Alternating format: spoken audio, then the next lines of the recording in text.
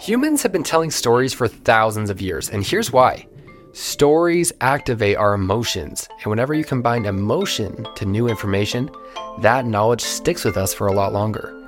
That's why I'm on a quest to discover true modern stories by the people who lived them, so that we may all learn wisdom from it. My name is Cole.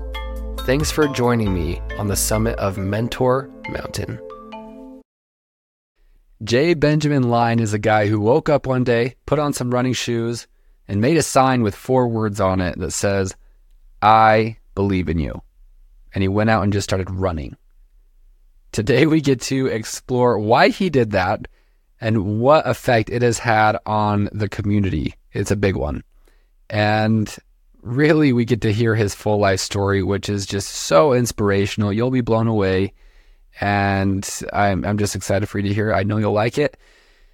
Now, it starts out with us talking about his early childhood. He was born in Australia, and we start out with him as a toddler in Australia. Enjoy. So my parents passed away when I was almost 4. And, that's a whole story in and of itself. But we didn't end up with family, with direct family. We had some aunts and uncles, some cousins. They weren't really in a position to take us. Now, our family was me and 6 older sisters. And so as you can imagine, that's not necessarily, something people can take on. Now, my oldest sister was in college, but it didn't work out to have family take us. And so we actually went to live with a family in New Jersey that the mom was friends with my mom in nursing school in Australia. And they made some kind of, talk to each other. Hey, if something happens to one another, we'll take each other's kids, that kind of thing. So I don't know exactly, being 4 years old, I don't know exactly all of the details necessarily. So the New Jersey family, it wasn't a formal adoption, it sounds like. It was just kind of an arrangement. Yes, yeah, definitely. So we end up there, and being a 4-year-old, we all went through this experience differently, right? My sisters being the age that they were, being older, having to deal with a lot of things that I didn't really deal with, but then me being 4, not really understanding what's going on, right? Yeah. I can remember my parents' funeral. I can remember different things. I don't know what's going on, right? I'm 4 years old. So moving to New Jersey and being with this family, no, it wasn't a formal legal, I don't really know. It was never a formalized adoption. Yeah. And they never really took care of our paperwork as far as, getting a visa, getting citizenship, permanent residency, none of that really happened. When I ended up getting out of there, it was a bad situation. That's why I say getting out of there. When I got out of there around right before age 10, we were illegal immigrants. And it took quite a while after landing with the family that adopted me here in Utah. It took a long time, multiple years before I was finally a legal, permanent, lawful resident in the United States.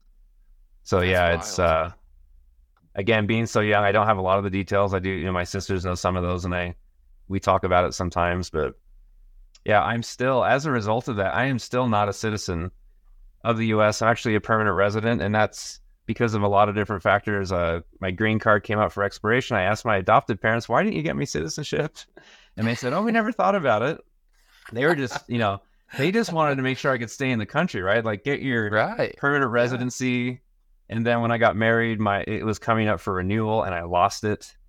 And I searched everywhere for it, and I finally found I had to get a new one, and that put it out another so many years, right? And so, but recently I did go pass my citizenship test, and I'll be sworn in sometime here in the next couple of months. So I will be a citizen. Yeah, it's kind of exciting, kind of a crazy story of, just interesting circumstances. Yeah, when you say it was a bad experience, do you mind speaking more to your New Jersey experience?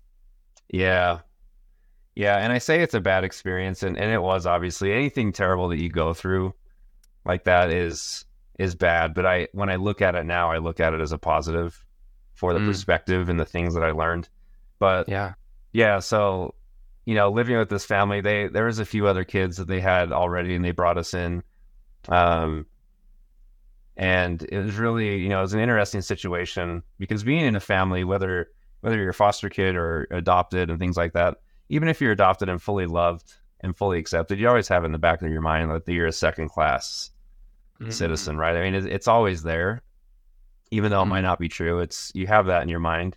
But in a situation like this, we were treated pretty second class right away.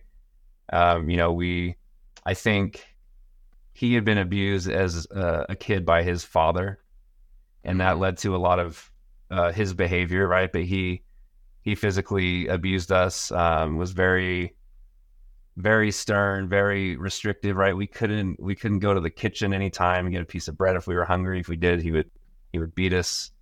You could be, he has somebody over and he's discussing something at the kitchen table, right? And my sister is there, and she's, says something and he didn't like it. And so as soon as that person leaves, then he, beats her, and just all kinds of kind of like Dr. Jekyll, Mr. Hyde personality, outwardly came off to people, and his outward appearance and outward personality was, hey, I'm a wonderful, God-loving, scriptorian guy.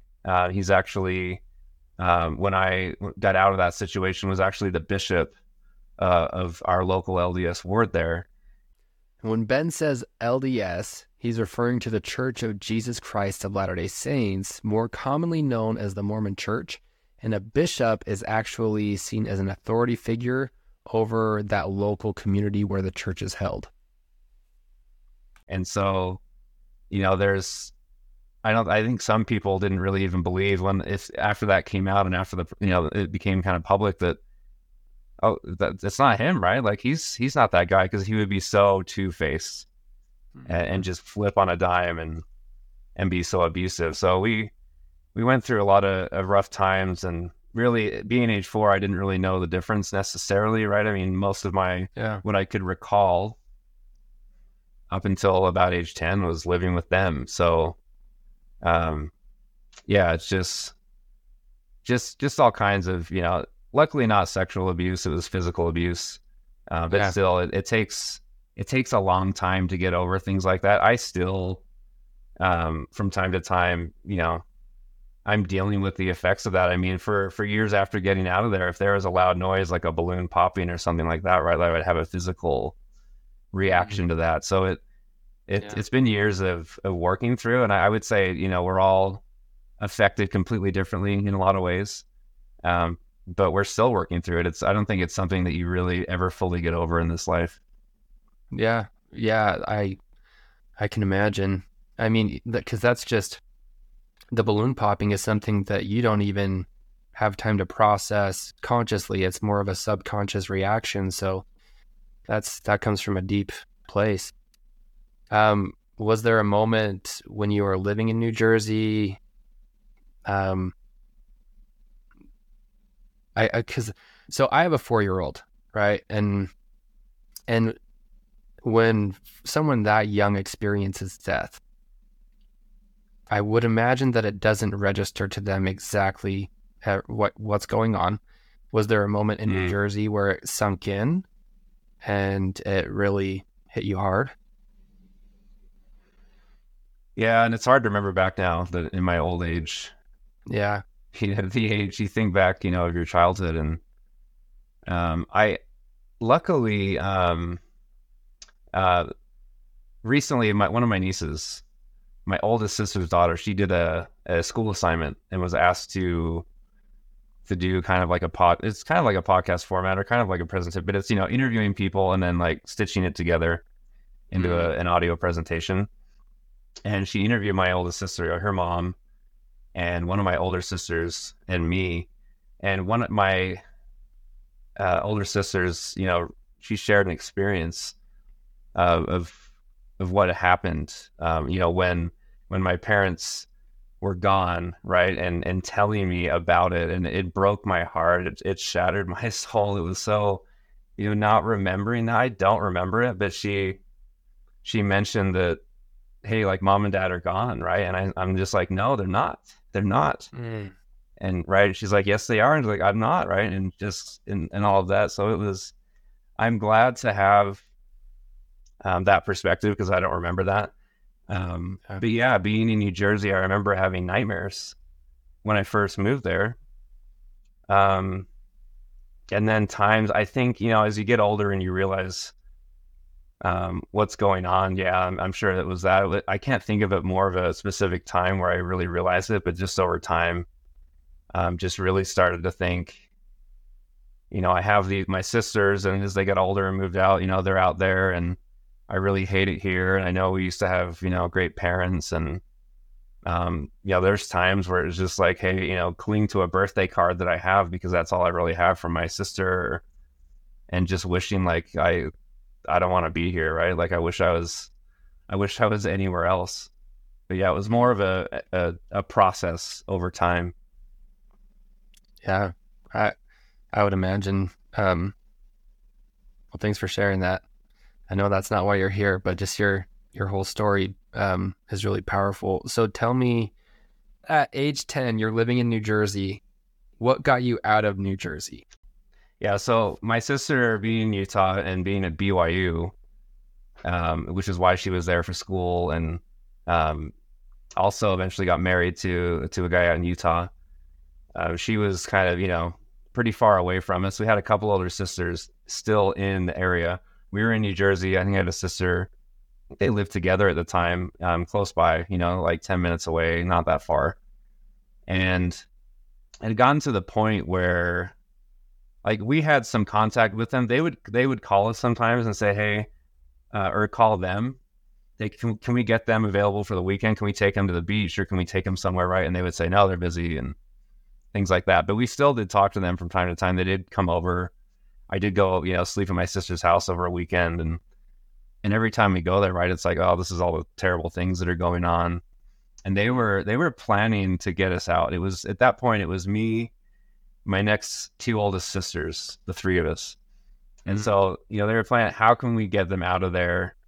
Right. Knowing that it's not a formal thing, and there's no legal situation where, if we got out of there, that there would be a problem. So my oldest sister kind of helped coordinate that, but basically they came up with this plan to, basically on a Friday night, I would go to stay with my sisters nearby, and they basically said, pack everything that you can bring because you're not coming back. Right. Mm-hmm. And so I knew this in advance. Basically just grab like a black hefty garbage bag, and, put a bunch of stuff in it. And I didn't put too much stuff because I didn't want to put all my stuff and like grabbing all my stuff and then, be suspicious. And they're saying, what are you doing? Like, this isn't normal. Yeah. So it was like put in, a blanket, and then like put a bunch of stuff in the blanket, but I didn't get to take probably even half of the stuff that I did have, which wasn't a ton, but I didn't get to take it with me. And then went to my sister's apartment, and then stayed with them for a little while. And I remember one of my sisters, her in-laws, parents are really great and helped out with Christmas gifts and things like that. Cause I think at the time it was Christmas, was my birthday. I can't remember the time of year, but, just being really great. And then eventually arranged with my sister to fly me out to Utah. And I stayed with my sister and then stayed with her in-laws for a good amount of time, for about 6 months, while they tried to find a home for me, right? And a home for my sisters. And my sisters stayed a little bit longer. They were actually out of town at the time. I think they were at a girls' camp or something like that. But yeah, I went and I left, and I didn't go back. And they, when they found out, they weren't, super happy about that. And they came to my sister's work, and where is he? And she's like, he's never coming back. Right? You're never going to see him again. And my sisters eventually made it out to where we were, and we were, eventually adopted by a family together, the three of us.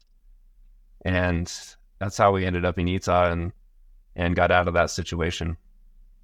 That's amazing, man. So I would imagine the Utah situation was better than the New Jersey situation. Yes. With your family. So it wouldn't take much. But I feel blessed. I was born originally with some great parents, right? I didn't get to know them very well.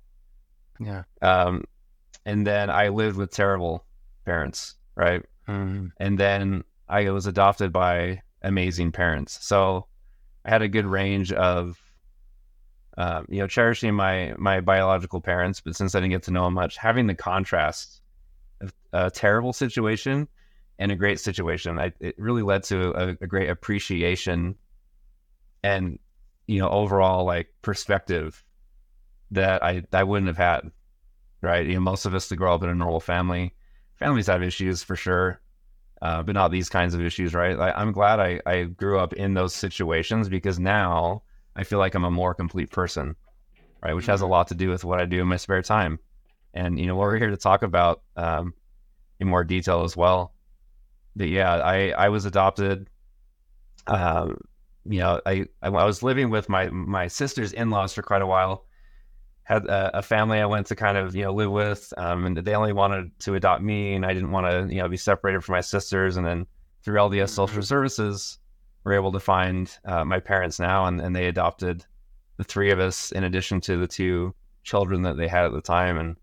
And they're angels, right? And she was going through cancer treatment, just wrapping that up at the time. And they're some of the most amazing people that exist on the earth, right? Just angels. And That's incredible. I've had them as my parents so gratefully ever since. That's great. You can make a movie out of your life. That's incredible. Thanks for You know sharing. what? You can make a movie out of anybody's life. You think your life, you think you have nothing to offer and it's boring, and it doesn't matter. Like, everybody has amazing stories for sure. But yeah, I'm glad that not everybody has this kind of story, because it's not the most fun to go through. But again, those things that aren't fun to go through, they end up either breaking you, or if you come out the other side, you come out a way better person. So yeah, for sure. Life is a movie for everybody.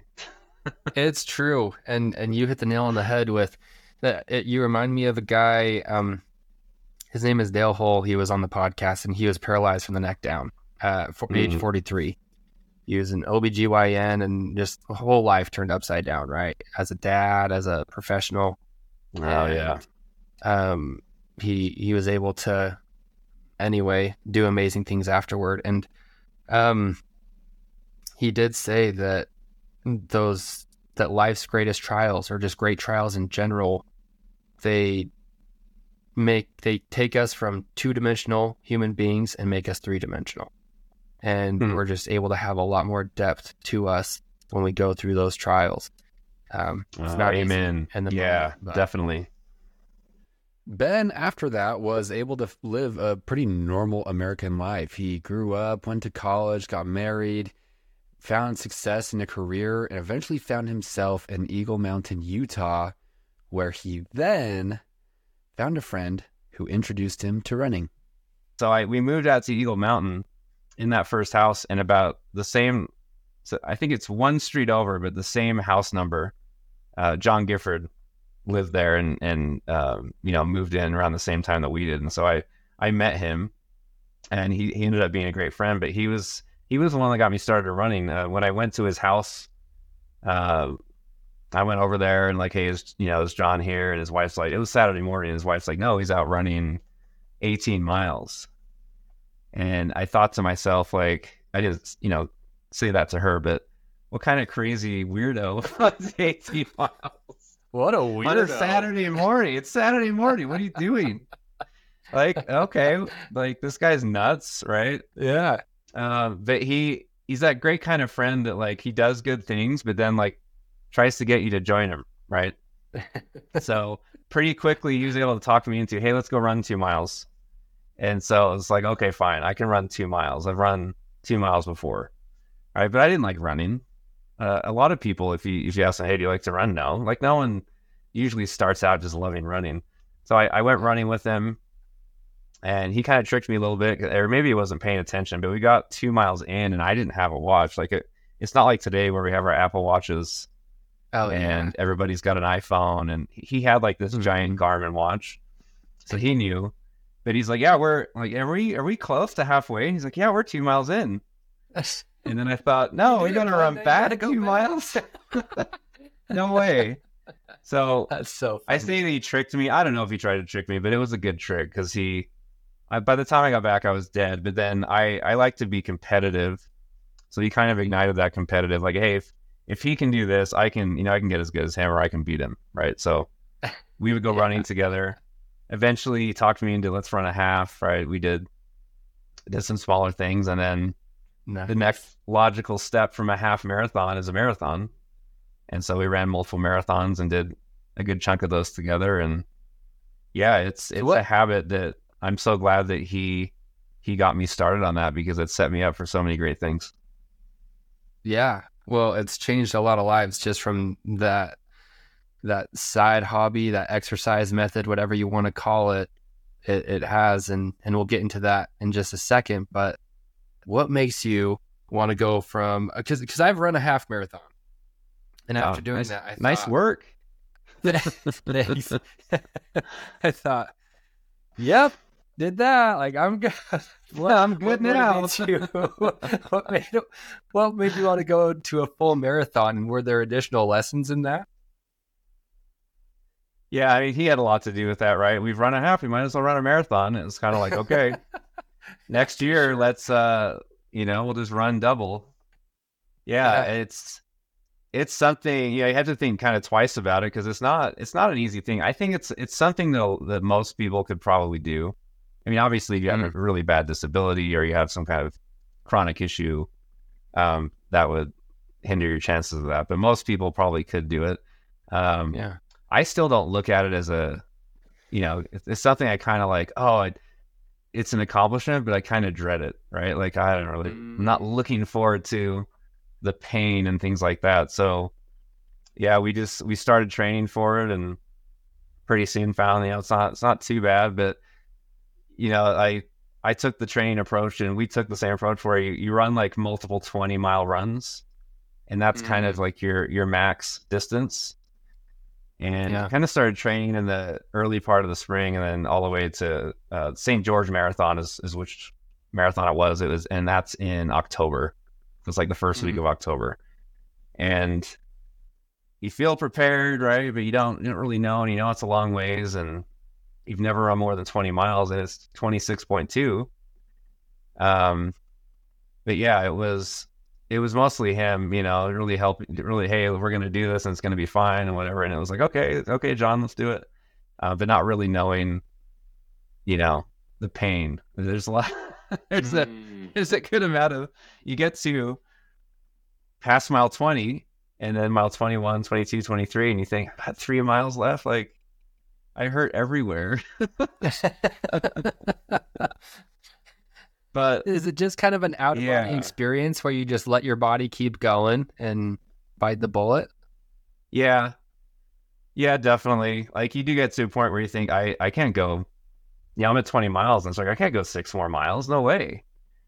Um, the reason I think really it appealed to me is being the person that I am because of my experiences and Mm-hmm. coming out on the good side of those experiences. Like it's a challenge, Mm. and I thought, I'm gonna get a lot out of it. But yeah, I was running. I remember my mom. I've been told, right? She used to run 5 miles a day. She would run like every day, 5 miles, and that's more than I run. But I kind of felt a connection to her as I got into running, feeling connected to this is something my mom loved to do, did all the time, and so I Mm. feel a lot of connection with her. And I remember running the marathon and feeling her influence, right, and feeling that connection. So that was a special experience, especially towards the end when you're thinking like, somebody help me, like please anybody help me. Like I don't know if I'm gonna make it. Yeah. I'm running down a hill and I'm coming up on a couple of people kind of sitting in the middle of the road, and as I Mm. pass, look down, and there's a lady there bent over, and a guy, I don't know, her husband, somebody with her, and she's puking everywhere all over the Mm. road, right? And you see people breaking down, you see these things, and like I just need help. I need to be able to get through this. And yeah, it's Yeah. it's quite an amazing experience. But it's Uh, it's more of that. The reason I did it is more for the accomplishment and just pushing yourself as far as you can, and then realizing, hey, like there's more to me than I thought. I can go further. I can go a lot further than that, and I can accomplish just amazing things. It's one of those things. That's really powerful to prove that to yourself. I feel like it's a lot harder to prove to yourself how amazing you are. It's a lot easier to prove or to portray that you're a confident and capable person to others, but when it comes to proving it to yourself, it's a lot harder. So that's powerful. Definitely. Definitely. So how did the sign come about? What made you want to run around like a crazy guy with a sign? Yeah, and that's how it seemed to me at first, because I'm not that guy by nature, right? I don't think like I'm not like a content creator on YouTube that's like, I just by nature can be loud and go out and, you know, get in front of people, and that's what I love, and I get energy from that. Super extroverted, like that's not me at all. The way it came about is I went through kind of that progression, right? Where I started running, I ran races, I got into marathons, I ran multiple marathons. I did not run ultra marathons, and I don't want to run ultra marathons. So I just kind of got to the point where, you know, I've run multiple marathons, I've done these races, I've spent many years in a row training. I don't want to train anymore. Like I just want to run. I like by that point, and I tell people this, like once you get into shape, and if you have a friend to go with, like you'll go out with a friend, you'll talk to your friend, you'll run 20 miles, you'll be done. You're like, man, I'm tired, but I don't remember running. I just remember having a great time, right? Like it's fun to do. And so it has been ingrained in me that I didn't make the decision to run anymore. It's more like I'm just a runner. I run, and I don't want to have to run 10 miles today. I don't want to have to run 6 miles today, whatever it is, right? I just want to run. So I spent time, just running and just enjoying it. And so eventually, you know, you go through a progression as you go through life, right? And you go through experiences, and things build off of each other. And so I got to the point where racing wasn't a priority, which is convenient, you know, as you get older, because you feel slower anyway. And, you know, running fast isn't, I have to beat my time. It's a lot of stress, and you're kind of going down that decline anyway. And it's like, I don't care about speed anymore. But eventually I was out running, and I run in the morning. So that's the time when people are leaving their house and they're driving to work, or they're taking kids to school.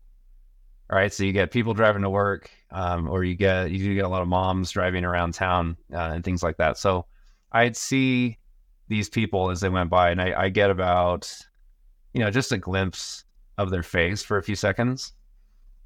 And I just started to have an overwhelming feeling like, hey, I need to motivate or help motivate people, or not just motivation, but like I need to help people feel better, because I know what it's like, you know, to have a long commute, or to have some difficult children, and you're trying to, you know, get them to wear clothes, right, and get in the car and get them to school, whatever it is, right? There's a lot that weighs on people's minds. There's a lot that people deal with. And I can see that on a lot of people's faces, and you know, the whisper to my heart, right? Like, hey, I could do something to uplift these people. Also, I work at home, and I'm not out much, so really the only time that I'm really feeling any kind of like I'm getting out with people was in front of people while I run and while I pass them. So I got this idea one day, like, hey, I could do something. I didn't know what it was. Thought through all kinds of scenarios, right? Like, how could I get their attention? How can I communicate something meaningful while I'm out running? Like, do I jump out in front of the car, right? Or do I, like, that's weird. Like, it was all weird ideas, right? Like none of the stuff really made a lot of, but eventually, like, I kept having this idea, and it took a while. Eventually I got the idea that, hey, I could have a sign, right? And I thought, well, that's hard to hold something while you run. It's annoying. But I could have a sign, and I could say something, and eventually I didn't get the message yet. I didn't know what I was going to have on it, but I got excited one day when I got that idea, because I had this whole, like, my whole being was like full of excitement, right? So I got home and wrote it into my phone. Like, this is what I'm going to do. I'm going to go out and run. I'm going to have a sign. I'm going to, you know, help people feel better, and it's going to be a really cool thing. And people that can't run, we're going to stand on street corners, we're going to get together, and we're going to make sure that we show everybody, that we support them, and just see how cool this is. And I'm just feeling just amazing about it. And wrote it down, and then later in the day, and this is what happened pretty much every time, and I think this happens a lot with a lot of people, is you have these great thoughts, but then you have the doubts. Like right after that, you have the doubts creep in, and they're always like, you're going to look stupid. That's really hard to do. Like, is it even going to be worth it? Like, people are going to think you're stupid. People are going to think you look stupid. Like you said, crazy guy running around. What kind of crazy weirdo takes time out of the day to go do that, right? So, Yeah. And no one, as far as I knew, had ever done this. No one's gone running around with a sign. I've never seen it. I Googled it everywhere. No one's done it. I thought, well, pretty much every idea has been done. Like, if no one's done this, there's got to be a good reason for that. Right? It's when it's quite a risk. Yeah, it was just something that it formulated over time. And so I had this thought, even after I wrote that down. That was 2019. And I didn't start doing it till 2001. And so when I told it up, like in my mind, from when I first got the idea to when I started doing it, it was about 2.5 years. And what really put me over, it was always in the back of my mind, but what really put me over the edge as far as actually doing it, I think it had a lot to do with the current state of the world in 2020 because of COVID. And, obviously you lived through that, and everybody listening to this probably lived through it or knows if it's way down the road years, what that experience was. But it all affected us in different ways. I am not an extrovert, right? I would say I'm more introverted. Now I can be one, and that's okay. But if you say, what's your default, would you rather go out tonight and do all this? Would you rather stay home? Right? I'd rather stay home. I'd rather do something on my own or something like that. Yeah. So I'm kind of in between, but I definitely don't like putting myself out there in weird ways. But yeah, all of those things coming together, being locked down, like having to wear masks, people fighting over having to wear masks, people fighting over the presidential election, right? In politics, weird things with, people around just like, oh, this person's wearing a mask, they're not wearing a mask. Like, oh, I hate masks. Like, just all of the ridiculousness. Like, even some of my older kids, because something I didn't realize, because when I went to school, I didn't care who the president was. I didn't care what was going on politically, but they get it in their face all day, every day because of social media and things like that. And so, a couple of the older kids are kind of debating with each other on different sides of the spectrum. And we had, a family member pass away. There's just all kinds of things happening, right? We love to travel and go places. We couldn't do that. Nothing was wrong on the surface. Like, still have a great job. In fact, my job in the pandemic took off even more. Family's healthy. We don't have money problems, right? All the obvious things that you would look at and say, oh, well, you're getting depressed because you have, obviously, right? Like, your wife passed away or you lost your job or whatever it was, right? None of those things were a thing for me. Everything was fine, but I just felt empty inside. I didn't feel good. I just felt like weary of all of that. And I was still in a good spot, but just mentally, emotionally, it was just like, I looking back at it now when I talk about it, it's, it was depression, I think, to a degree, not the kind of depression that keeps you in bed and I can't get out of bed and everything's terrible and I can't do anything kind of depression. But to me, it was my soul felt weary and I didn't like feeling like that. I remember thinking, like, in our church, you get asked to speak sometimes. I remember thinking, like, crap, I haven't spoken in a long time. And when COVID started that Sunday, they canceled everything and never had church, for months after that in person. I was supposed to speak. And so in the back of my mind, I was like, crap, I hope they don't ask me to speak because I don't have anything to say. I have nothing that I feel would help anybody. I feel like something negative is going to come out, right? Like, I'm just not in a great positive mindset at all. just at all. I'm just so tired of everything going on, and I have nothing to say. Well, of course, what happens next, right, is not that long after I get a phone call. Hey, can you give a talk? Of course. Church. And I thought, geez, I didn't even say it out loud. Like, this is all in my head. And it a few days later, I'm getting that call. So I say yes. I was given 2 weeks to prepare, and I thought I've never had 2 weeks, and I've never really prepared. Right? Someone asks you to do something, you kind of, okay, the night before I'll do something. Yeah. I didn't want to do it. I don't know why I said yes. I like to say yes. I like to help people out. And I'm like, I don't really want to do it. The next day I was like, crap, what am I going to do? And then I thought, you know what?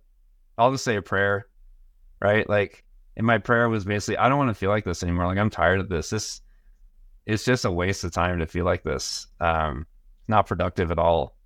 Like, I need some help. And went about my day. Nothing really changed. I went out for a run the next day, and I got about a mile into the run, and then all of a sudden it hit me. And it was, this time it wasn't just a little impression. It was like a piercing of the soul, right? Like forceful. I don't want to say club over the head, because it wasn't like that, but it was like, oh my, like this is something, this is like some inspiration, right? This doesn't happen like this very often. And it was like, you need to do that idea. You need to do it. And if you do it, you'll have something to talk about for your talk, right? And I got really excited, really, just kind of like the worry went out the window, right? I wasn't worried anymore. I was just like, this, I need to do this idea. Like, this is really going to help me. And not only for my talk, but it's going to help me, this is going to be amazing. And I knew I had to do it at that point. It was a pretty powerful experience. Lasted, kind of a couple minutes, and got home from my run. This time, like, I told my wife about the idea. I hadn't really told anybody about the idea until then. Like, I'm going to do this. What do you think about it? Right. And she's like, I think that's a really cool thing. Like, like, are people going to think I'm stupid? Are people going to think I've lost it? I'm crazy. Right. And she's positive about it, but you still have the doubts creep in. I said, I'm going to do it, but those doubts would creep in, but I planned to do it, and I ended up doing it. So, first off, that's awesome that your wife was so supportive. I think partners make a huge difference in that type of thing, but was it just because that feeling was so powerful that made you, that's what helped you push through the doubts, or was there something else? Yeah, that's part of it. And I think it's, it's all about you're being prepared for different things throughout your life.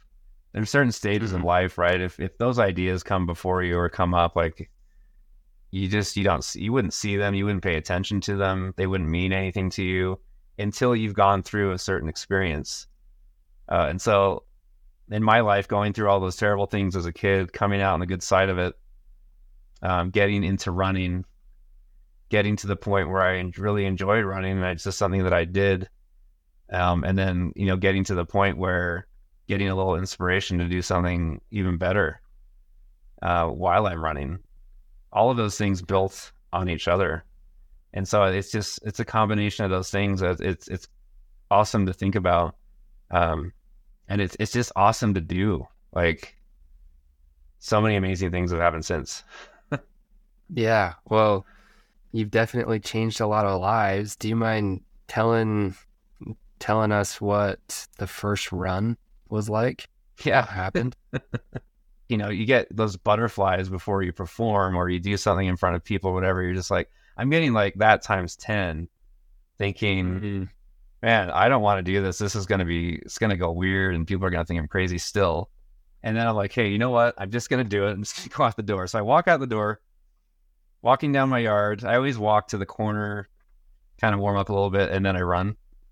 And it's the time that kids are going to school. And so, there's a neighborhood kid coming down the street, and I see him, and just in a split second in my mind, like, I got to do it. So, here's my sign, right? And he looks at me and smiles. I thought, okay, that's not too bad. And I walk down to the corner, start my run on my watch, and start running. I see another kid, and she smiles at me. And then I see a car, and I get really excited, right? So I'm holding it up above my head, and I didn't plan to do that. I just wanted to run with it down here. I didn't think it was really possible to run for a while doing this, but apparently it is, because I do it now. It just got a lot of energy. Right? You get excited, right? You're just like, I just want to do it. And so I did that. Got, smiles and a honk, and just lots of awesome reactions from people. When you run, sometimes you get, the runner's high, or you get really the endorphins flowing, you really feel good. And so I was just feeling really good. And I got halfway through my run, which is 2.5 miles. I was going to run like 5 miles. And then I thought, why did I do that? Because I am not feeling good. Like, I'm excited. My heart rate, I look at my watch, and my heart rate was at like high 170s or 180 or something like that, right? It was in the 170s. And usually if I'm pushing myself, I'm in the 150s. Sick. Yeah. So I'm thinking, this is a huge load on my body that I don't usually have, and I don't feel good. I'm not going to be able to make it back, because I was turning around, kind of running not the same route, but we're coming out onto the highway where there's even more traffic. And I thought, I don't know if I can make this. And I did. Nice. I did make it home, but I did hold it up, as much as I could, which was, anytime there's a car, I would hold it up above my head. And then if the line of cars is gone, there's nobody around, I'd bring it down. And I did it. And it was a lot of fun. I did it for those couple weeks before, I gave my talk, right? And I gave a talk on it, and just, it went really well. And then I kept doing it. But that first run was, it was a pretty fun thing thinking back on it. It's that time where I finally said, okay, enough with these dumb doubts, enough with these, I'm just going to do it. I don't know if it's going to work. I'm just going to do it. Like, just get it out of the way and do it. And I'm glad I did. It's too bad I waited so long, but I think I had to go through those experiences to get to that point where I actually would do it. So it's just been amazing. Oh, that's incredible, man. I remember first seeing you, and it was after a super long day, and I was just overwhelmed with work, and seeing that, it definitely changed my night. It gave me more energy, because it took me out of the state that I was in. Because you mentioned that, people are going to work, or they're taking kids to school, and maybe had a hard time getting clothes on their kids, and your brain goes into a certain state at that point where you're just kind of going through the motions, or making sure you have everything, or just stressing about the small things. And that's what I was doing when I first saw you. I've seen you a couple of times, and every time it makes me smile. And it took me out of that state. And it was just like a snap of the fingers, and it felt like it just recalibrated how I should be thinking. And thanks for sharing that. A lot of people. Yeah. Thanks for sharing. I get a lot of joy out of it, right? But I didn't realize what you just explained. I've never been out driving and seen myself, right? So. Right. I haven't had that experience, but I get a lot of, when people share, right, I get stories like this, and it's like, what's more important than that, right? If I can help someone, if I can just be that little spark for a person, like, nothing else even matters, right? It's the most important thing in life is people. And like you were talking about, right? You're thinking about and worrying about all of these things that really, like, in the end, they really don't matter. But man, they stress us out and they worry us, and you get kind of in this just like, got to go here, I got to do this. Like, I'm so tired of this. I'm frustrated at this person or this circumstance or whatever it is. And what we don't realize is, like, where we have all of that amazingness and greatness, like, it's in us, it's already there. And it's like somebody's pulled they pulled the wool over our eyes, right? Like, we're amazing. We are all amazing, but we don't remember it as often as we need to. And sometimes all we need is just some external validation. and it's a reminder. It's not, anything. I'm not teaching anybody anything new. It's just like, I believe in you. Oh yeah, I am great. I am cool. I can do a lot. Like, we forget it, and that message is just a reminder that you're already amazing. You're being too hard on yourself. You're getting caught up in things that don't matter. Just like when I went through the process, right? The doubts and the lies, they are lies. Mm-hmm. Things aren't as bad as they seem. Things, you can do more than you think, right? We know that, but we forget it every day. We forget. And if somebody else reminds us, all it takes is this. Like, what I've learned is that most people may feel down in the dumps and rock bottom, but really are this close to feeling better. And all I do is help spark that connection, and they make the connection in the few seconds that I see them, and then they do everything. I'm barely doing anything, but it's coming from a place that's meaningful, because they see this weird guy. Why is he on the side of the road struggling, right? They see this struggling guy to hold the sign up, and that means a lot, because that guy's taking time out of his day to go out of his way to get his heart rate up to 170 or whatever it was, to tell me this, right? And that resonates. It's more than just a sign on the side of the road. It's more than a t-shirt. There's a person attached to it who's making effort.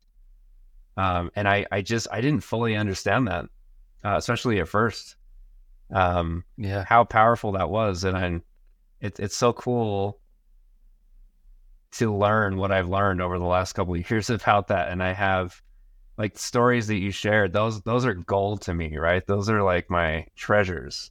I try to save as many as I can. People post and there's tons of comments or whatever it is. I save that, right? I go save it as a PDF, and I save it and I read them, because it's just so fun. And I'm sure there's a lot of people that I'll never hear the stories, but even the small percentage I've heard, I mean, I have hundreds, and that's awesome. That's the problem that I talked about, that you saw in my other interview, is that I don't want to work anymore. I just want to do this.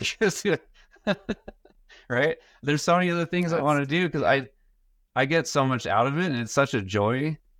Because I get to be you kind of used as a tool, right, to help all of these people, and it's awesome. It's hard to explain, but it's just awesome. Well, yeah, and sometimes it's a small spark for somebody, and sometimes it's a huge bang from the other stories that I've heard you tell. And do you mind, I guess, at what point did you realize you holding this sign was a lot bigger than you giving a talk in church? I was training for this run. I was about 9 miles into like a 10-mile run. And when I do those longer runs, I like to break up the monotony by not running a loop, like leaving the house, running, coming back. I'll say, hey, to my wife, can you come pick me up in like an hour, right? Or whatever the distance is. And I'll be at, I'll be in Lehigh, I'll be at Macy's or whatever. So this is a run to Macy's. And I got down, I was on Main Street, and I saw a guy turn around. So cars going this way, and then they turn around and park on facing me about 100 yards up ahead. And I'd had a few people stop and thank me. And, but I really wasn't sure, what was going on, because you never know, how people react in public to things. So I was a little nervous about it, but I got up and he rolled down his window, and I went and crouched over, and he was in tears. And he said, hey brother, I was driving around. I met with my therapist recently, and I'm dealing with some things, but I was out driving around, and I had just made the decision that I was going to end my life. And I made that decision, and then I saw you right after that. I saw you with your sign. And he said that it snapped him right out of that, right? It completely changed his mindset, and he decided that he wasn't going to do it. It completely, 180-degree turn. And I, hearing that, I was breaking down, emotionally. Such a powerful thing. I knew that, it was helping people to a degree. Some people had said, hey, you're probably saving lives. You're probably, really helping. And I thought, yeah, okay, saving lives, I wouldn't go that far. But no, he told me I had saved his life by doing that. And so that was a really defining moment. Up until then, and really, I think I was doing that run. Sometimes you get on long runs, right? And you just kind of think, and there's nothing else to do because you're out just running by yourself. And I was thinking, like, is this really having that much of an impact, right? Because it's having an impact on my body physically. Yeah. Is it worth the effort still, right? Maybe I'll do it occasionally, eventually. I don't know if I can do this for years or whatever.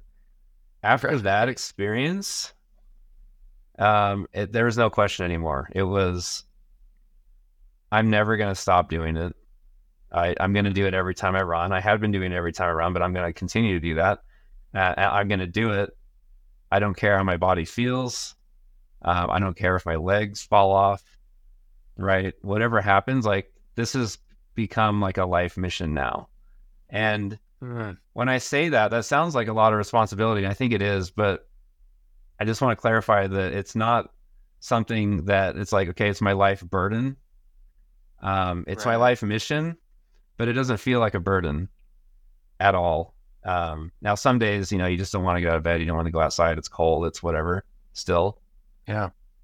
But I knew I have to do it. I knew there is, I discovered an opportunity, where I could really help people that just, it wasn't being met. And I was affecting so many people, and not just in minor ways, but in some cases, major ways. And if I don't go out on a day, if I decide not to do it anymore, I'm missing those opportunities. So I knew I had to do it at that point. That was probably the most impactful. And I've had a lot of powerful experiences since then as well. But he's a great guy. He's actually battling cancer, and he decided to stick with it, and he lived for about another year after that. He actually passed away back in October. I was able to go meet him, track him down. I think he tracked me down on Facebook at one point, but I was able to go by and meet him and meet with his family. It ended up being right before he passed away. But we just cried together, for a while. Yeah. And I'm crying now because of it.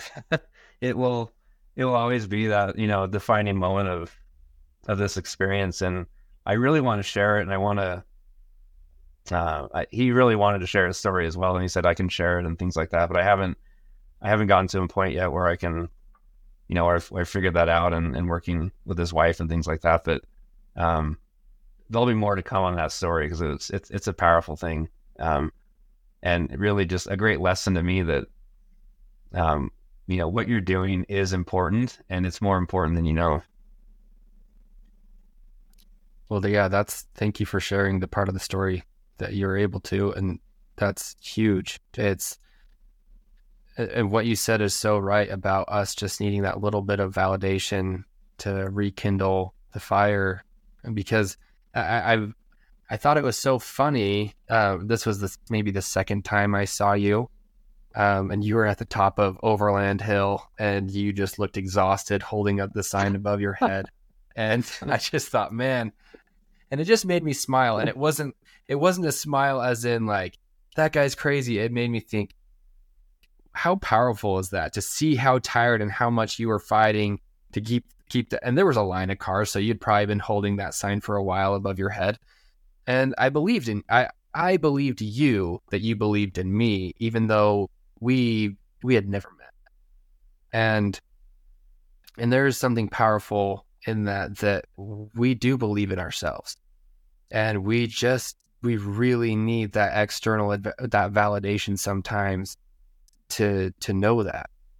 But every single one of us does have potential. And so those 4 words that just popped into your head for that sign could not have been more perfect.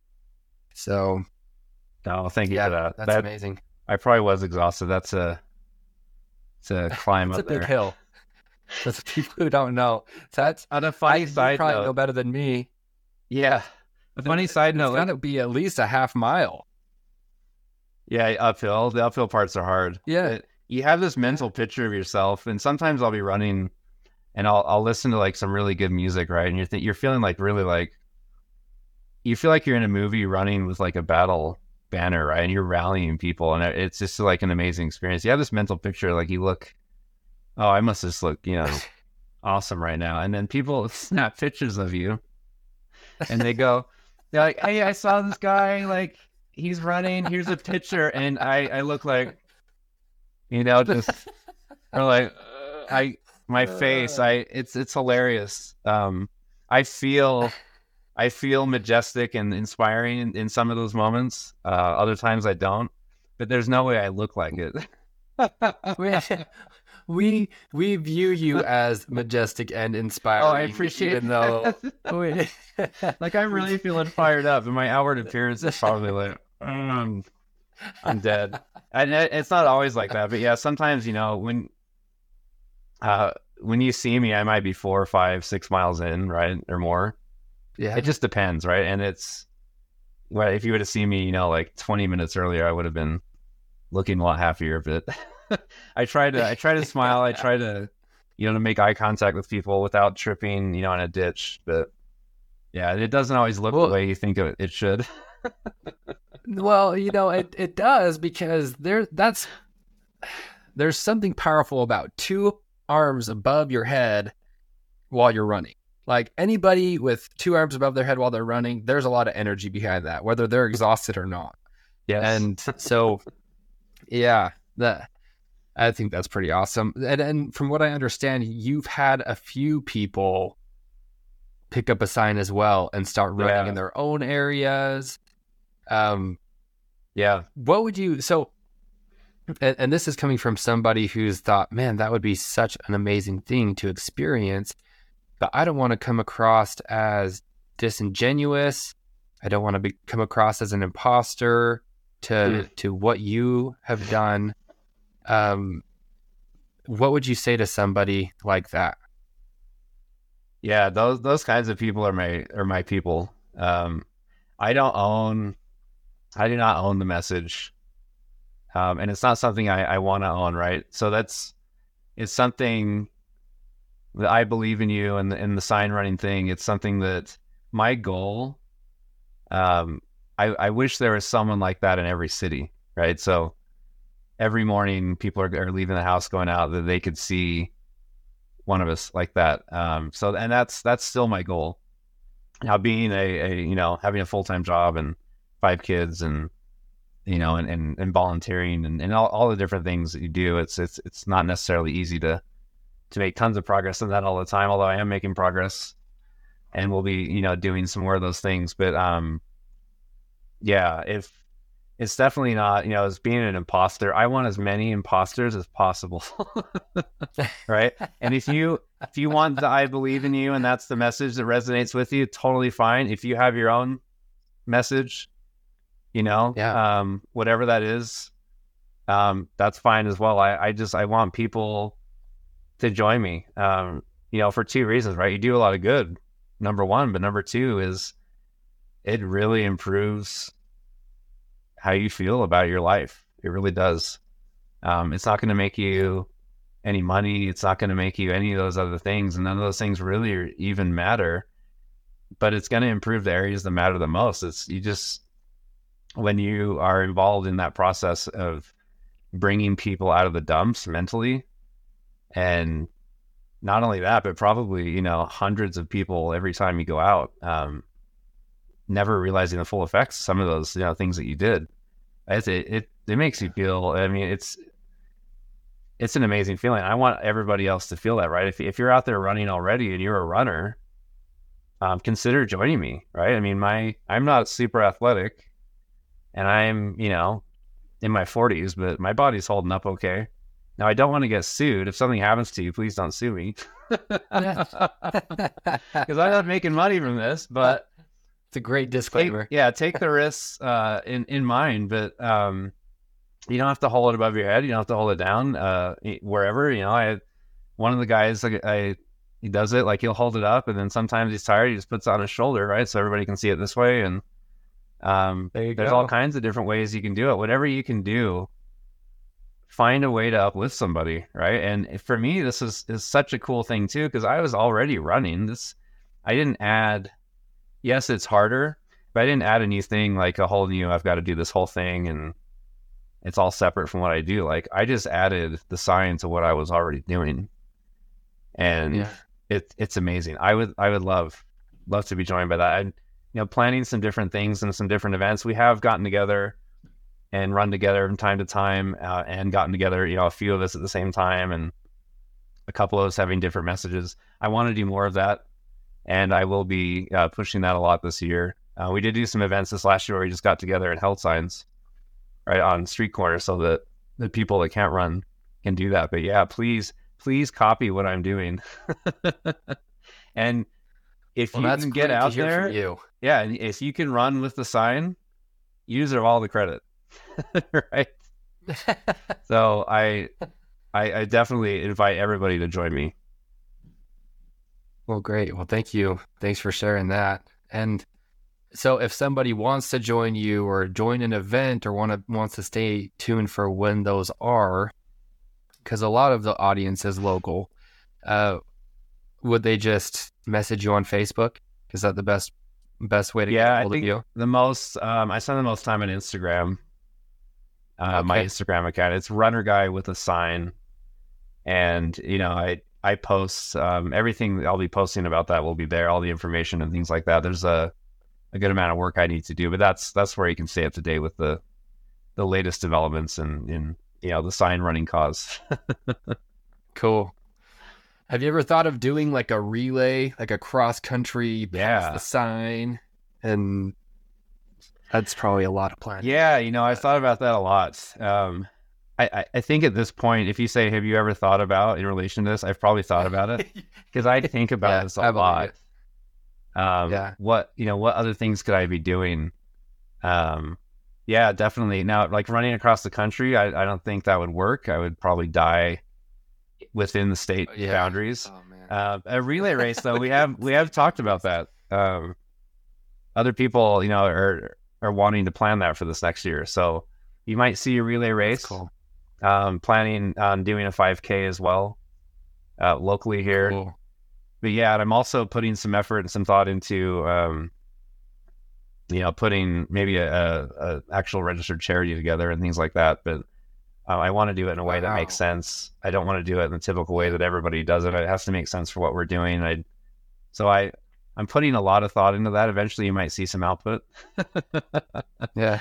And I just see it's so fun to do it. But it's also fun to see how it's spreading and how, teachers at the school have the sign and kids take turns running around at recess with it.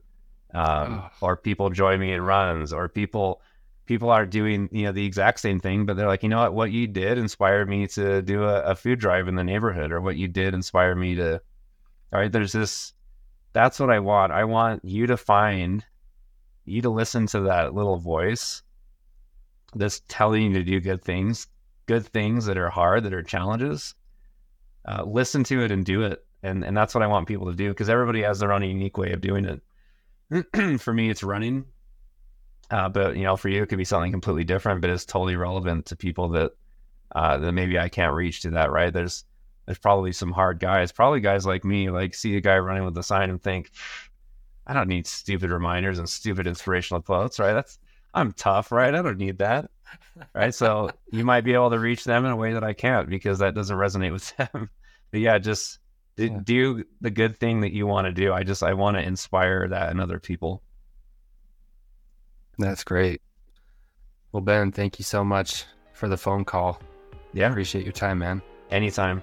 You guys, thank you so much for listening all the way through. It means a lot. And now I'm going to sell you on something. Ready? Please leave a review on the podcast. That would just mean the world to me. That's it.